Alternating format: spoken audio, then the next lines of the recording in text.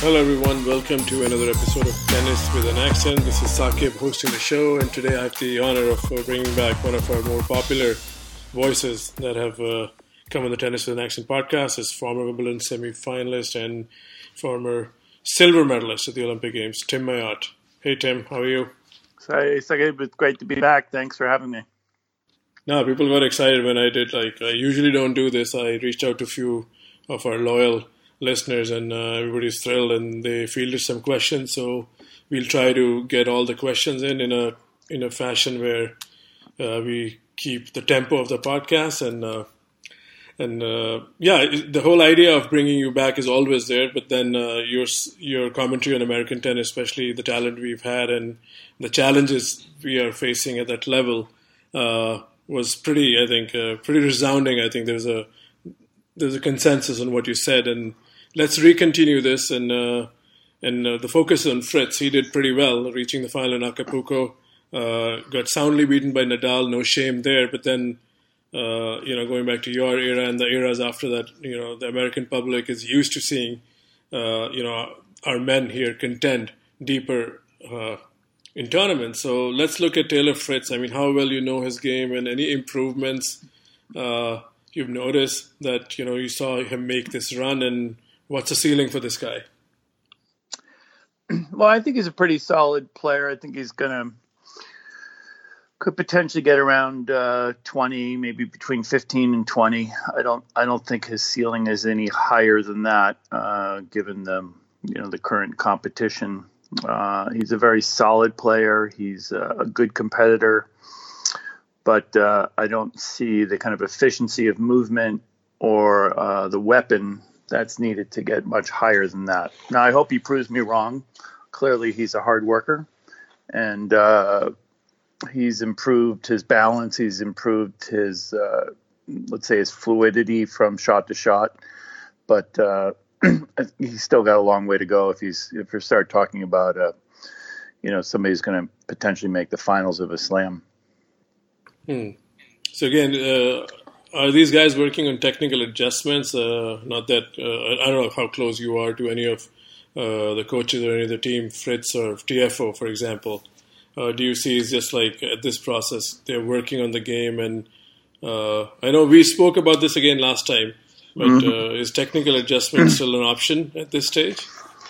It's definitely an option, because if you look back over what the best players, the top three, have done, they've made continual adjustments, and I think it's important to understand technical, in my mind, has to be looked at in terms of with movement, and the top three players, I think, have continued to improve in all those areas, and whether. I've many times gone to folks at USTA and asked for the chance to work with current players, whether it be, Ryan Harrison or even going back to Andy Roddick, and have not received any kind of favorable openings to do that. And so whether they're doing them or not, I don't know. I don't see any progress in TFO's game, certainly. And, it's been kind of a sad time with Ryan Harrison dropping off.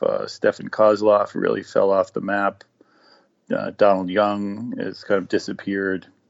And so in my mind, so many relatively solid players who have games have not continued to develop. And I think I look at it all from my perspective, which was, when I got to the top 10, I knew that I had worked as hard as I could, but then when I hit a ceiling, for me, I didn't know what to work on. I knew that I was working as hard as I could possibly work, but nobody was identifying exactly what the progress that I needed to work on. And, I feel for a lot of guys, because I think that they don't have this kind of specific direction. So that's a long way of saying no. I don't know if they're working on anything technically or not. I certainly hope so. And but clearly the American game is in a mess at this point. It seems like it's getting worse to me as opposed to better. Yeah, that's not a good situation. So we also had the pleasure of hosting Jose Higueras at the podcast. right after the U.S. Open. And it was a similar conversation. I tried to stay original, but also brought in some question that I fielded you. And he said that there was again, we focus on clay. And because to me, I'm not an expert like you, but I tie growing up on clay as part of essential movement, where players can, develop their game around movement, and Americans have lacked that, for the, I don't know what the correct or polite way of saying is compared to the European or South American counterparts. So Jose said there was like a big inclination from the part of the likes of TFO and Riley Opelka. They wanted to play a full European schedule on clay in the last few years, and the UST was all for it. So that was an interesting observation. He said, look, our guys are willing, and in the past you haven't seen many guys go across the pond. They might just play it, like in case of Roddick, would always skip Monte Carlo, go for maybe Rome and Madrid, and then that's it in Roland Garros. So you think that that initiative is also going to serve, the certain limits some of their guys have, because Opelka has a huge game. He can play on clay to a certain extent with a 1-2 punch. So your thoughts on, that kind of commitment? Well, I think it's a great idea.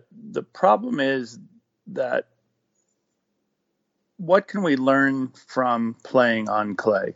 And why is it that the best men in the world have trained on clay? My answer to that is that there is a fluidity and a rhythm that matches the legs with the technique that is best learned on clay. So if you watch American men move, for the most part, they are, in my mind, kind of staccato without a rhythm and the best kind of transfer of energy from the legs up into the racket. And it's tougher to learn that stuff when you're 21, 22, 23. It can be done. But if they're training on clay with an idea of how does this improve fluidity and technique simultaneously, then I'm all for it. If it's about just becoming a hard court player on a clay court, then to me the impact will be not where you want it to be.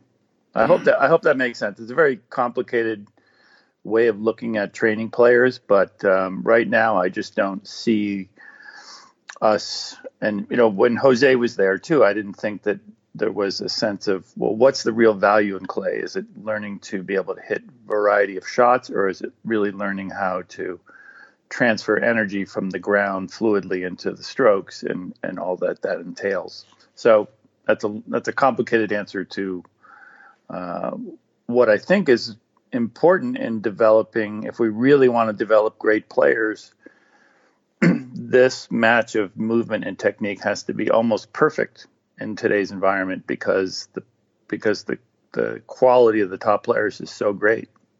And is it, again, it could be very, it does make sense what I'm going to say, but I'm going to still say it. So you think it could be different if a player has a one-hand backhand?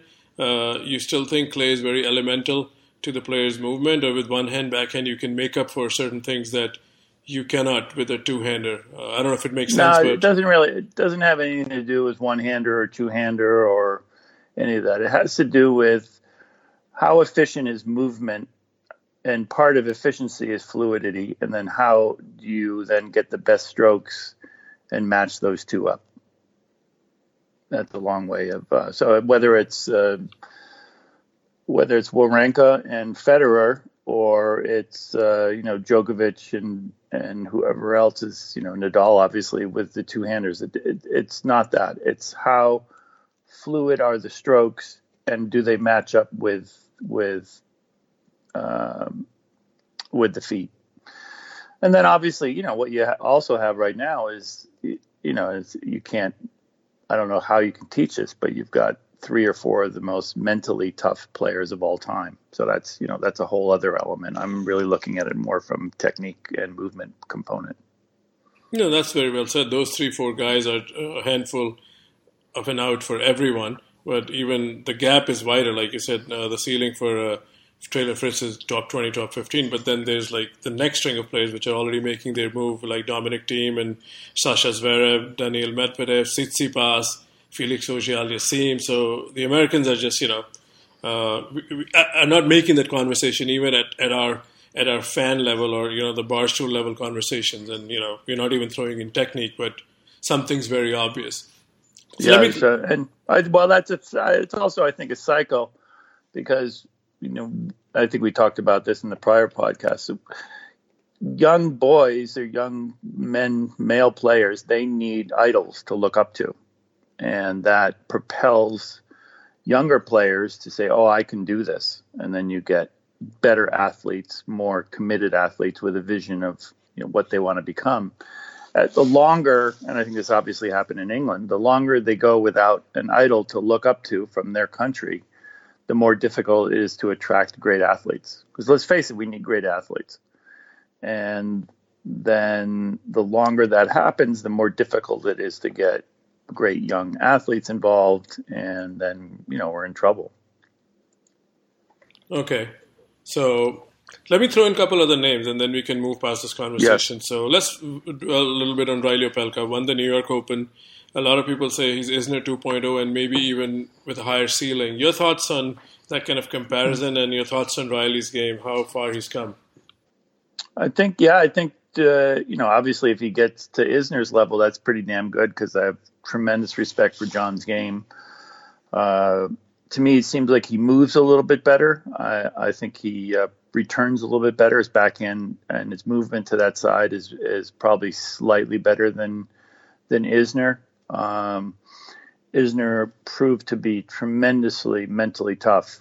His capacity to deliver in tiebreakers, Isner's, and obviously to hang in and really rely on the 1-2 punch, I think was exceptional, or is exceptional still.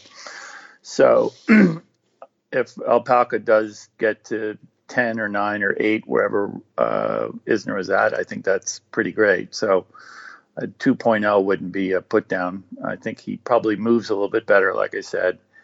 The question is, can he deliver the way Isner did with his serve and his forehand in big moments? So I think it's pretty high ceiling for Riley. He moves, I think he's got the focus. I think he seems tough, but we haven't seen him in slams and how he's going to tolerate 3 out of 5, which obviously Isner did. And that's the other point I really need to come back to is, I was watching Monfils play Djokovic the other day in Dubai, and it's just you could see how hard Monfils was working. He had those 3 match points. He could have won the match, but even if he won that set, to do that for 3 sets against these best guys, who is out there now that can go that deep into a slam and win 3 out of 5 set matches? And it's that again is another difference of level between the top guys and everybody else. Okay, so this is I'm going to deviate a little bit from the plan we had. So you talked about Monfils. He's a top player by his right, and so were you in your day. So could you relate to him, like what he's going through when he's playing a man like Djokovic, who's had his number 16-0, and then when those match points come, what is a player thinking? How quickly? It brought back a lot of bad memories, because I lost to Lundell, I think 17 or 18 times in a row. I don't know. It's so painful because you're exhausted, and you just feel like you're so close. And if you can just get one more, big serve. But as we saw, I was actually watching that with some friends at my academy. And I said, Djokovic wins this match. And they said, no way, it's 6-3 in the breaker and it's all over. And, those guys, you just know that you have to deliver something special to beat them. And he wasn't able to do that. He missed a couple first serves. And it was just very painful to watch. Now, when you do that in a Grand Slam situation, then it goes up exponentially, because you're talking 2 sets all or 2 sets to 1 with the world watching, as opposed to a smaller audience. Then the pressure just goes through the roof. So it's fun to watch it in that environment, but to know that Monfils is just pulling every last trick he can but there he was. You could see him dying. And he was bending over at late in the second set. He was tired, exhausted already at that point. And Djokovic was just getting ready to go. Is there something, again, you can mentally prepare? I'm sure he knows the record. And in your case, like you said, you had a tough out against Lendl. Is there something a coach can do? What would you tell Monfils if hypothetically you were, is this... This is where, you start separating, whatever this X factor is, that is there something a coach can do? I don't know. I know that I was so excited to hear the story about Wawrinka and I'm sorry, I forgot who his coach was. Such a great coach. Magnus Norman. Yeah, Norman. Yeah, and how Wawrinka was freezing up before he went out and won the finals at the U.S. Open. So Magnus, I think, could probably tell you better than anybody. But to get a player to believe that they can deliver in that moment, I don't know. That's what separates the champions from everybody else. Okay, so. Again, another question I got, I think, from someone was, would you ever be open to coaching at the pro level? And if yes, what kind of a talent or what kind of a player would attract you to come back? Yeah, I'd love to play. I'd love to coach a good player, but to me, the most interesting period is between, let's say, 16 and 20, because I think you can always develop a player's game, but in there mentally, technically, you're really starting to mold them towards the finish line, which is obviously competing at a high level of the tour. I'm really not interested in traveling. I can't in a full-time capacity. So somebody in that range would be of great interest to me. I think I could make a huge impact as we start to look at these final refinements that a player needs to make. So you don't want to do what other guys do, like a consultant for 10 or 12 weeks, travel with an established player? Is that a bigger commitment? Not that. Yeah, I mean, to me, consulting is not that interesting. It's how to really mold the champion, and I think they're most moldable at that younger age. Although, yeah, I'd love to give some thoughts here and there, but it depends on the personality as much as the the situation. But somebody of 16 to 20 who is really trying to make a move in their game would most appeal to me. Okay. All right, so let's focus on the current players, the top players. A couple of questions came along their lines. One is, I think Federer and Coric, Mert Ertunga, who's actually a contributor in our Tennis with an Accent website and podcast, he wanted me to ask you this question. He said Federer and Coric do this sometime. They serve and volley on the second serve a little more consistently. Djokovic has started doing it. So you think, is that an underused play out there, or you think it's more just taking advantage of players are not used to, and then still with that notion out there, very few people try that. Is that an underused option? It is the greatest weapon is to be able to get somebody out of their rhythm at the highest level, and that is certainly one of the tricks or tactical approaches that is not really used. So yes, it should be used more often, and serve and volley, whether it's first serve or second serve, should definitely be used more often, because it changes the whole way a player looks at the court. That person should go back and look at Wilander, to me, for instance, who was one of the great. He had the greatest capacity to decide when to switch up and move forward. Connors did that as well. So it's not just second serve, but first serve as well, because it just makes the whole court look different when a player serves and volleys. So absolutely, yes. But I think on a second serve, don't you have slightly more time? If you kick it or spin it, then you can come behind. Isn't there more time? Or yeah, the kick serve works well, but also what happens, ironically, is that a lot of players now, they actually step back when a person's hitting a second serve. Obviously, Nadal does this, so I think it would be a brilliant technique against him. So because they like to wait for the ball to drop into their zone and they can rip it, but they're so far behind the baseline that if you sneak in on a kick second serve, they're going to be really out of position. And then that makes them think about forcing somebody to change their position.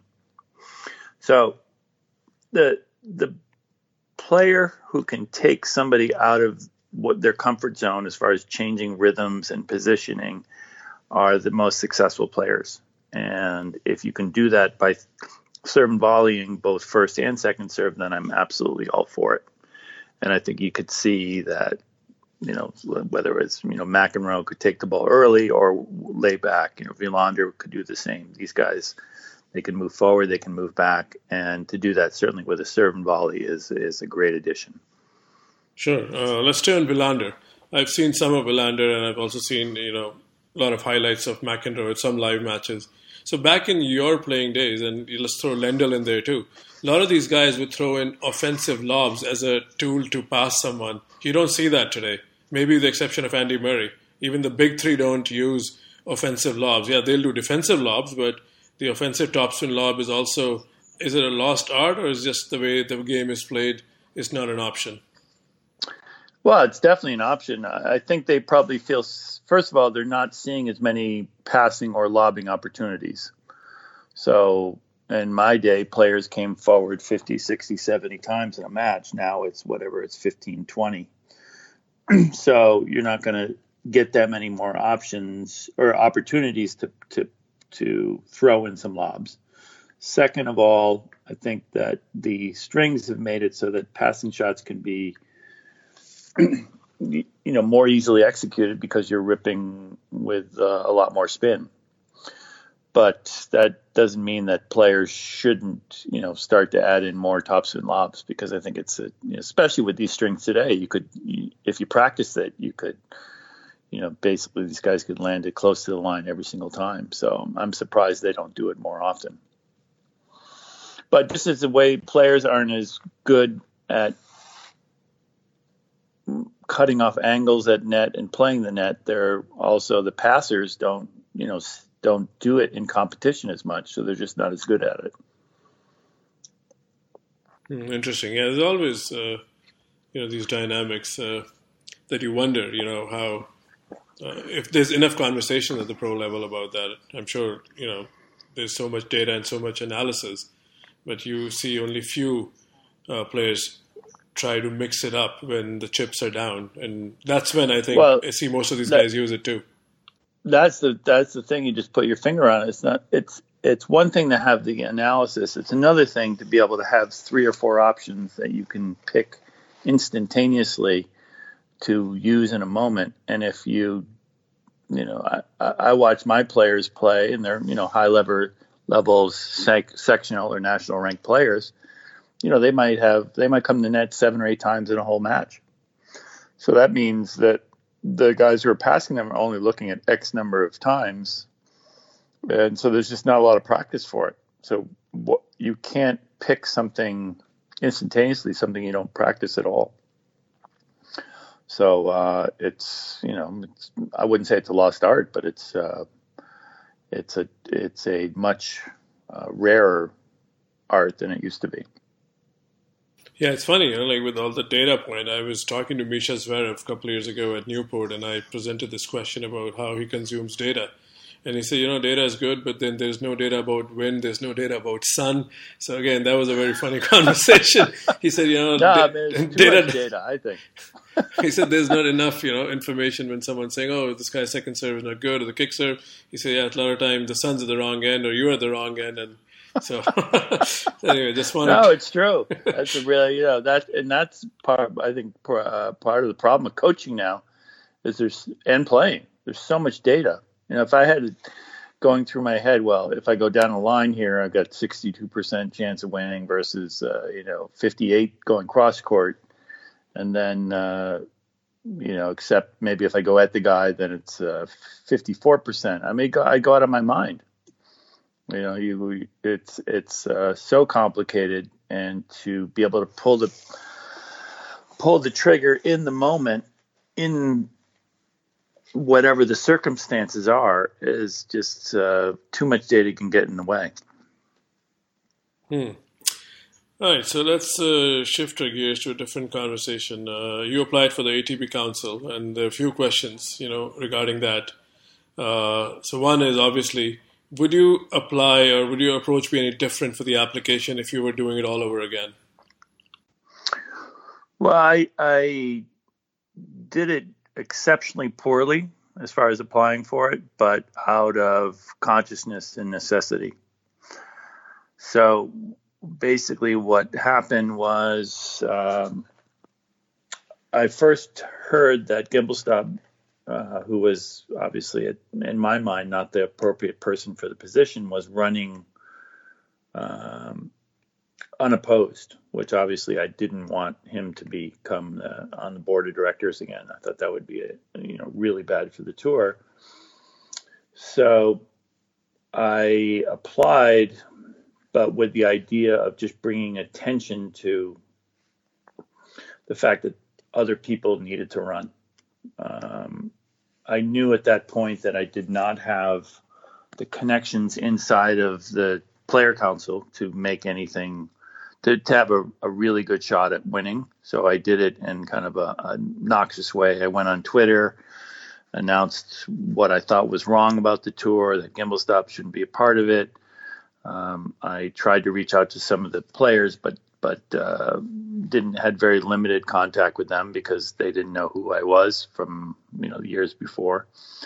So I would say that would I do it differently? No, I did it the way I could do it, and I really wanted to draw attention to a couple issues, which I think I was very successful at, which was, one, Gimbelstop should not be on the board.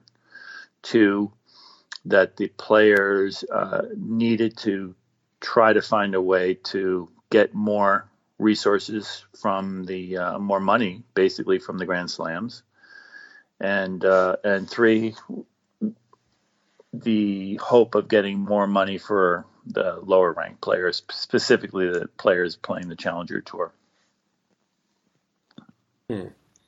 So yeah, I think that's you hit upon some very commonly talked about points in the points that need to be improved for the overall well-being or the health of the tour. But just let's stick with the process. So you think since you've been removed for more than, at least I would say more than 2 decades, since your retirement, I don't know how close you are to the actual ATP, you think maybe the players or the body that chose the candidates, was there also a factor like, it's nothing against you or other applicants, it's just like they went with someone they knew better because it's a personal relationship and they wanted to bring someone who resonated better? Is that fair to say? Or yeah, well, a lot of it is about who the player, because it's the player council eventually, ultimately who makes the decision. They didn't know me, so that makes total sense to me.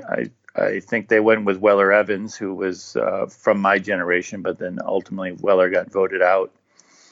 But the underlying element is these issues have been around since I was on the board of directors and president of the player council. And what's important is that the players start to move more aggressively at getting money from the slams. There's no question. That's going to be the biggest thing, because that's, first of all, what's most fair. I think what's going to be even more difficult to do then is to use some of that money to help players make the transition into the main tour from the lower ranked. So that's going to be even a tougher issue.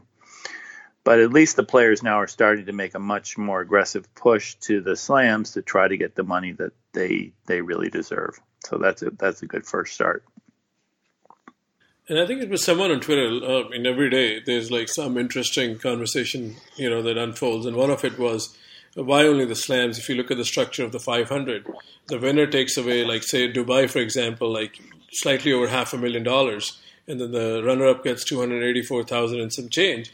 And then you look at the first round, it's just 21,000. So maybe some of the money could be shaved down. I know it's probably a smaller money we're talking about because Grand Slams make a lot more money.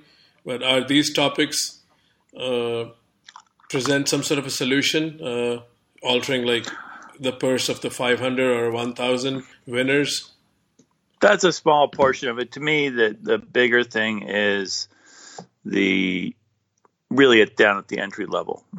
Are enough players being supported as they go in, as they contemplate playing the tour, that they can make money on the challenger circuit, for instance, enough to be able to make a living. So that to me is a critical issue.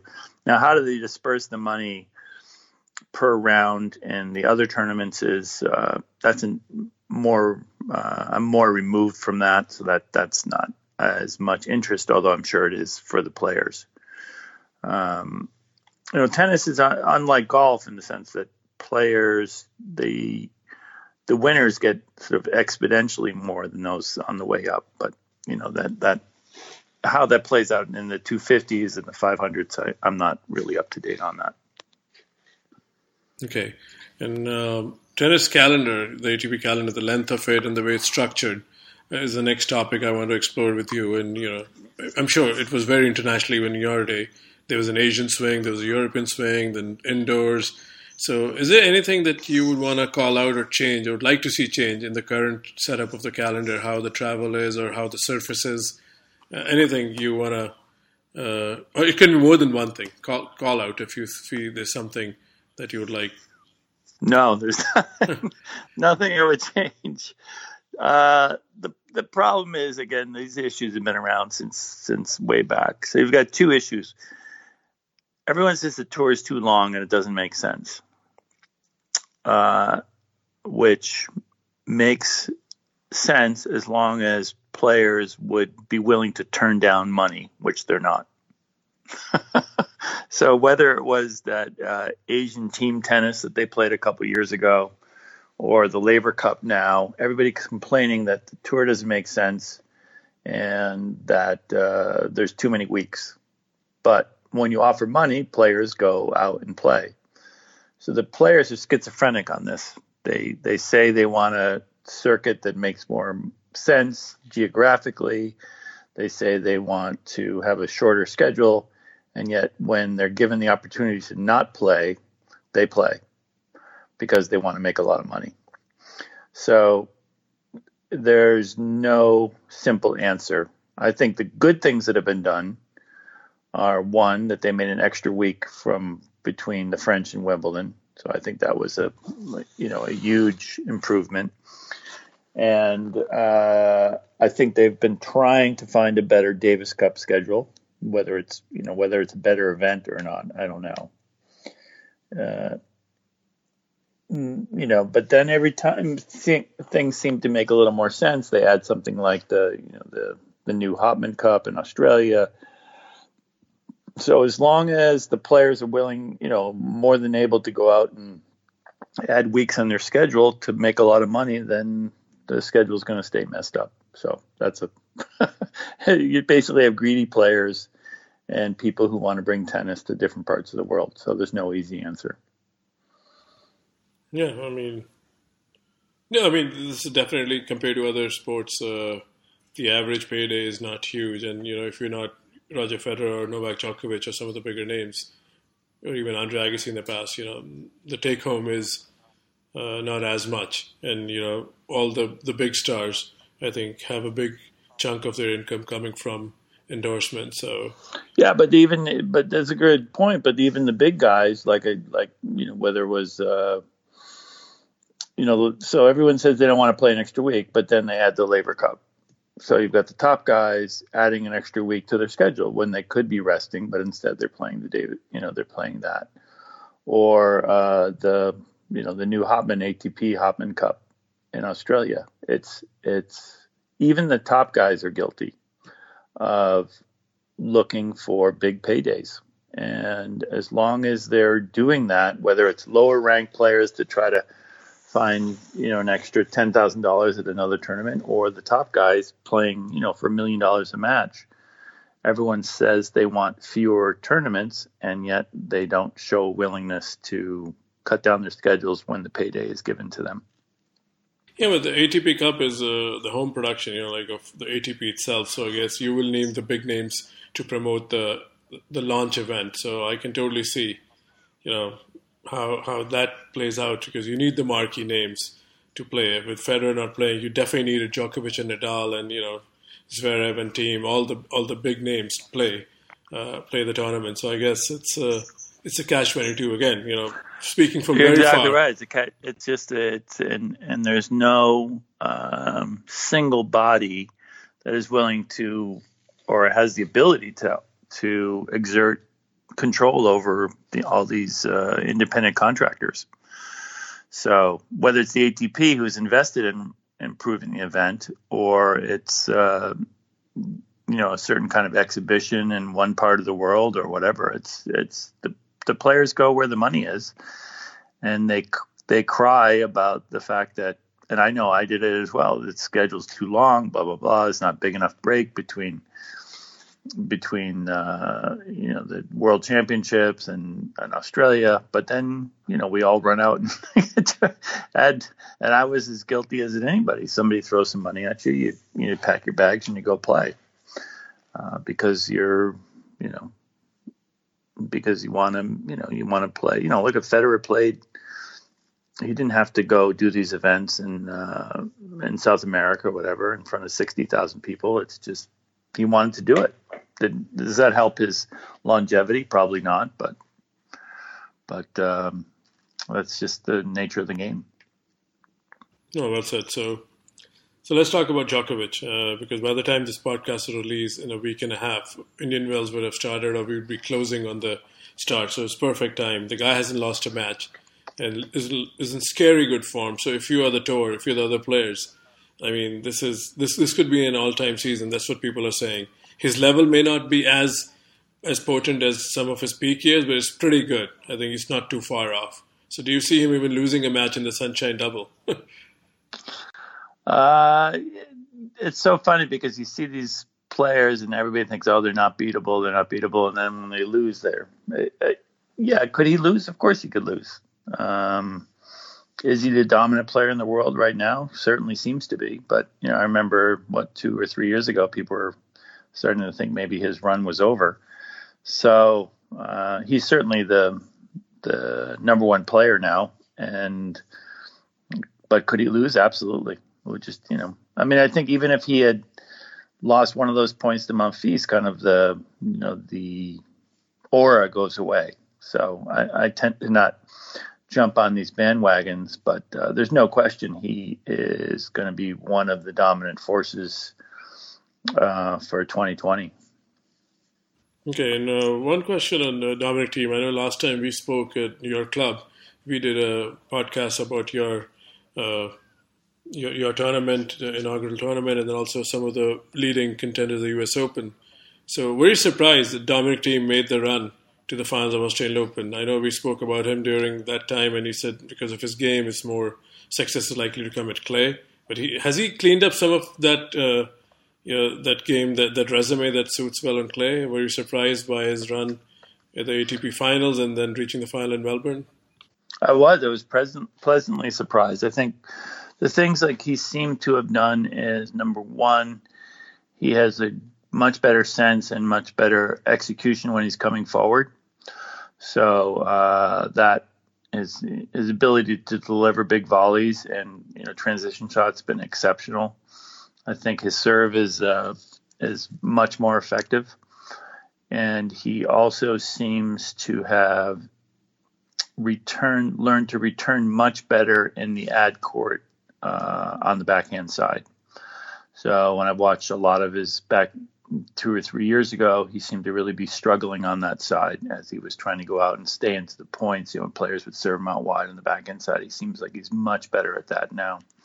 He also seems to be coming up into the court a little bit further when he's hitting his ground strokes. So when you talk about the very, very best players, they're looking for advantages in very small ways that add up. And he's put those things together in a really remarkable way that's improved his performance on hard courts. It'll be interesting to see if he can, jump over this last little bit. But I still think he's a little far back in the court off the ground. But I'm sure he could prove me wrong. And at some point, somebody's going to break through. And he certainly seems to be, one of the top candidates to break through. But it's been nice, and again, that's sort of when I talk about the top three. They continue to improve on the margins, and those margins add up to enough to staying at the very top of the game. And it's been exciting to watch him make those adjustments. Yeah, definitely. He's world number 3 now, and let's see how rest of the year unpacks for him. And before we wrap this episode, is there anything you would want to talk about? Any topic that is dear to you, or you follow a lot of tennis, you have your academy, you had your inaugural event last year. Any plugins you want for the audience to know? Well, we had the Thoreau Cup, $60,000 at our club, the Tim Mayo Tennis Academy at the Thoreau Club. And actually, it thinks we're going to do 2 weeks back to back at the club. We got great support from the USTA. And so we're definitely going to have 1 week, and we may have 2 weeks there back to back to really. My goal is to bring much more attention to high level tennis, both as developing players and tournaments in New England. And that's really what our goal is, and we're going to build on last year's success. And it's going to be still WTA, or are you also joining with ATP? Oh no, this is both for women's. Yeah, Women $60,000. Yeah, but 2 weeks. 2 weeks. So the USTA has brought a lot of support. So we're going to have we're really trying to build a little circuit in New England so we can keep these top women up in the area. And then if just more and more good players coming up to our academy. We want anybody who's interested in getting their kids on the right track to becoming D1 players or playing on the tour. We're the place to go to. Yeah, and I can vouch for that. I attended that event. I was there, firsthand with my friend who was a photographer that day. So this is, if you're in New England area, New Hampshire, Massachusetts, that's your, closest opportunity to come see world-class tennis in a very relaxed environment. And, it's really close to the action. So I would encourage anyone who's a tennis fan, come and check this out. So Great. Tim, I know. Thank you so much. Thank you for coming on the show. We'll release this in a week's time. Okay, thanks so much. Thanks. Okay, bye.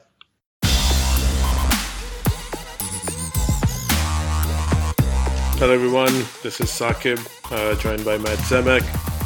We needed to do a podcast because, what transpired today as the world's, trying to reset and survive this pandemic. There's a lot of nervousness, but tennis, true to its form, found a way to be itself. So Matt, what do we even make of this announcement today? I mean, fire away.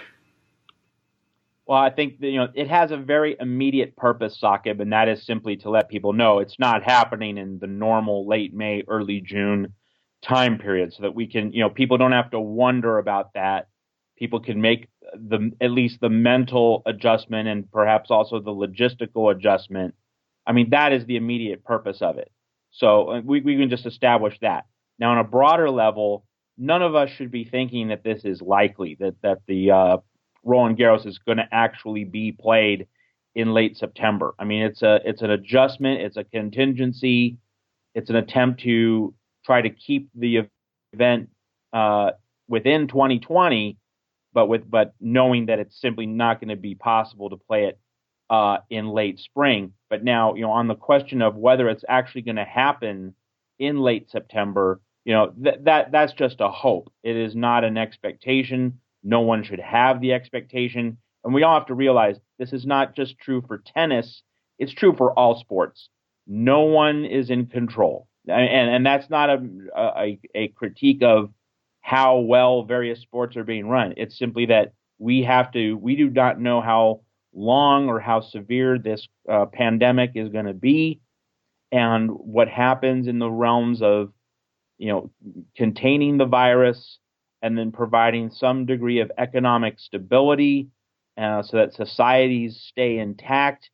All the health, the sanitation, the law enforcement, maintaining stability in society, all of that has to be addressed before we can seriously entertain the idea of Roland Garros actually happening in late September. So it doesn't mean that it has no chance of happening. It just means that we shouldn't assume that anything in sports is gonna occur in 2020. I would not be terrifically surprised if we've already seen the very last tennis match of 2020. But again, it is not under our control. We have to contain this virus, get to a point of social stability across the globe, every continent, every country. Hopefully, we'll get to that point sooner rather than later, but it's definitely going to take some time. And only then can we look at the landscape of the world as it is and wonder if we're going to have more tennis in 2020. And I mean, couldn't disagree there more. Couldn't agree more. Yeah, I need to be on the same page here, but at the same time, don't you think this is more like a knee-jerk reaction? Of course, no one, like you said, has the visibility how the next month is going to be. Forget about the next 6 months, as you know, it's such a bigger issue. It's beyond tennis. It's about life. It's about this planet. I mean, what's going on? This is the first pandemic of our lives, as far as I remember. So that being said, it may be coming from a business place, maybe coming from a place with a lot of investment. They want to get a slot, but even just what unfolded today, and then Vasek Pospisil, and I'm sure this is not the last of it. There's going to be many more voices out from the tennis world discussing this kind of a decision. So with what we have, let's take a quick dive into that. I know you mentioned the bigger picture, but the tennis authorities just from France making this decision, looks like there wasn't much consultation, which hasn't been the theme of tennis, and you have been an open advocate of some sort of player union, some sort of a uniform body. Maybe not the time, but again, since we're doing this podcast, if you want to just tackle the tennis part of this, try to leave the bigger picture aside, and still it's pretty knee-jerk. Don't you think so? Oh, it is knee-jerk, and this is definitely a time when a union would come in handy, because when you consider all the several hundreds of players, it's really thousands if you combining both tours, men and women, the thousands of players who rely on the challenger circuit and the various other circuits below the level of the regular WTA tour, the international level and up. For the ATP, the 250 series and up, they depend on all these lower tier events for their income, and now they don't have that source of income. Yeah, a union would be a pretty good thing to ensure that they could subsist, they could manage, they would be provided for to some extent. So it really exposes that particular deficiency and the lack of central organized governance in tennis. There's no larger body or authority which can easily say, hey, we should give the equivalent of a universal basic income to tennis players, having a tennis equivalent of UBI. That would be really great. But, where's that central governance, that central mechanism going to emerge? We don't have one. So it really does expose the absence, the lack of a strong central governance in tennis and a union which can do business with that central authority. We don't have one. Yeah, it's also kind of a comparison on how other sports are run, and you do cover some of the main American sports. So if you want to do a quick comparison for our international audience, how the NCAA took their decision, how the NBA took their decision, what tennis can learn from that. Not necessarily even, I'm sure, international sports like football or soccer or cricket, everything's been called off, but tennis just seems to be a very independent, entity, and which has its, various bodies. Sometimes the right hand doesn't know what the left hand is doing, and similarly, a lot of players found out the same way Matt Zemek and Saqib Ali found out on Twitter. So that's kind of bizarre. Well, it's worth noting. We haven't talked about this, Saqib, at all. We're trying to digest all the news. I mean, basically, every day is like a week, if not a month's worth of news. That's life in a pandemic. There's just an avalanche of huge stories, basically every 30 to 45 minutes. But let's talk about this briefly. Indian Wells was ahead of the curve. Indian Wells called off its tournament, 3 days before the NBA postponed its season. I mean, so in the larger scheme of things, Indian Wells was at the forefront of calling off an event and making sure that people didn't congregate. So, I mean, at least in that narrow, localized instance, tennis was ahead of the curve. And I think the thing that's worth pointing out about this, Saqib, tennis compared to, let's say, basketball, tennis's demographic, tennis's customer base, it's a wealthier customer base. I mean, tennis tickets do not come cheaply.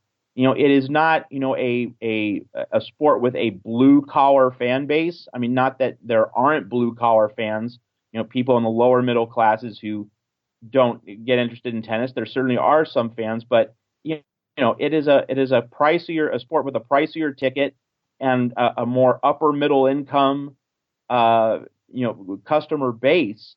So because you have, a generally older demographic involved, I think that is something that made the sport of tennis more responsive and receptive to the need to call off these events. Sports without the same demographics, I can't really say for sure. I mean, we do need to acknowledge that the spread of the coronavirus and the threat about large crowds gathering, in time, this was going to overwhelm all sports. Like, for example, college basketball, the NCAA basketball tournament, the NCAA waited until the last moment to cancel that tournament. But let's say the NCAA had refused to cancel it. Well, a few days later, it would have had no choice. So even various sports organizations which tried to postpone events and not completely cancel them, the course of human events would have overwhelmed them, 24, 48, 72 hours later. So that point needs to be noted. But I think tennis, and specifically Indian Wells, did act earlier rather in comparison to other sports because the demographic of the tennis ticket buying base is older than other sports.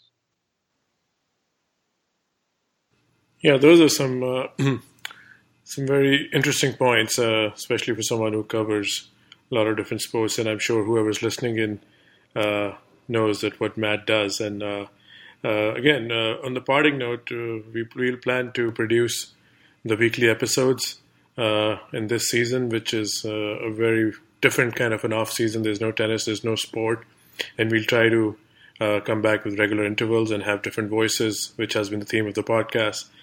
And as for the written content, Matt, you want to throw some light if, is the site going to be active? I know you've already spoken on Twitter.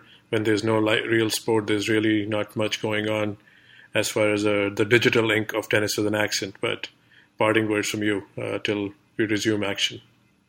Yeah, no, I mean, there needs to be an actual sport to cover, and we were all gearing up to cover Indian Wells full tilt, but there's no tennis being played, and we do not have, I do not get a regular salary, a regular check for covering tennis. So in the midst of the economic uncertainty caused by the coronavirus, I am lucky.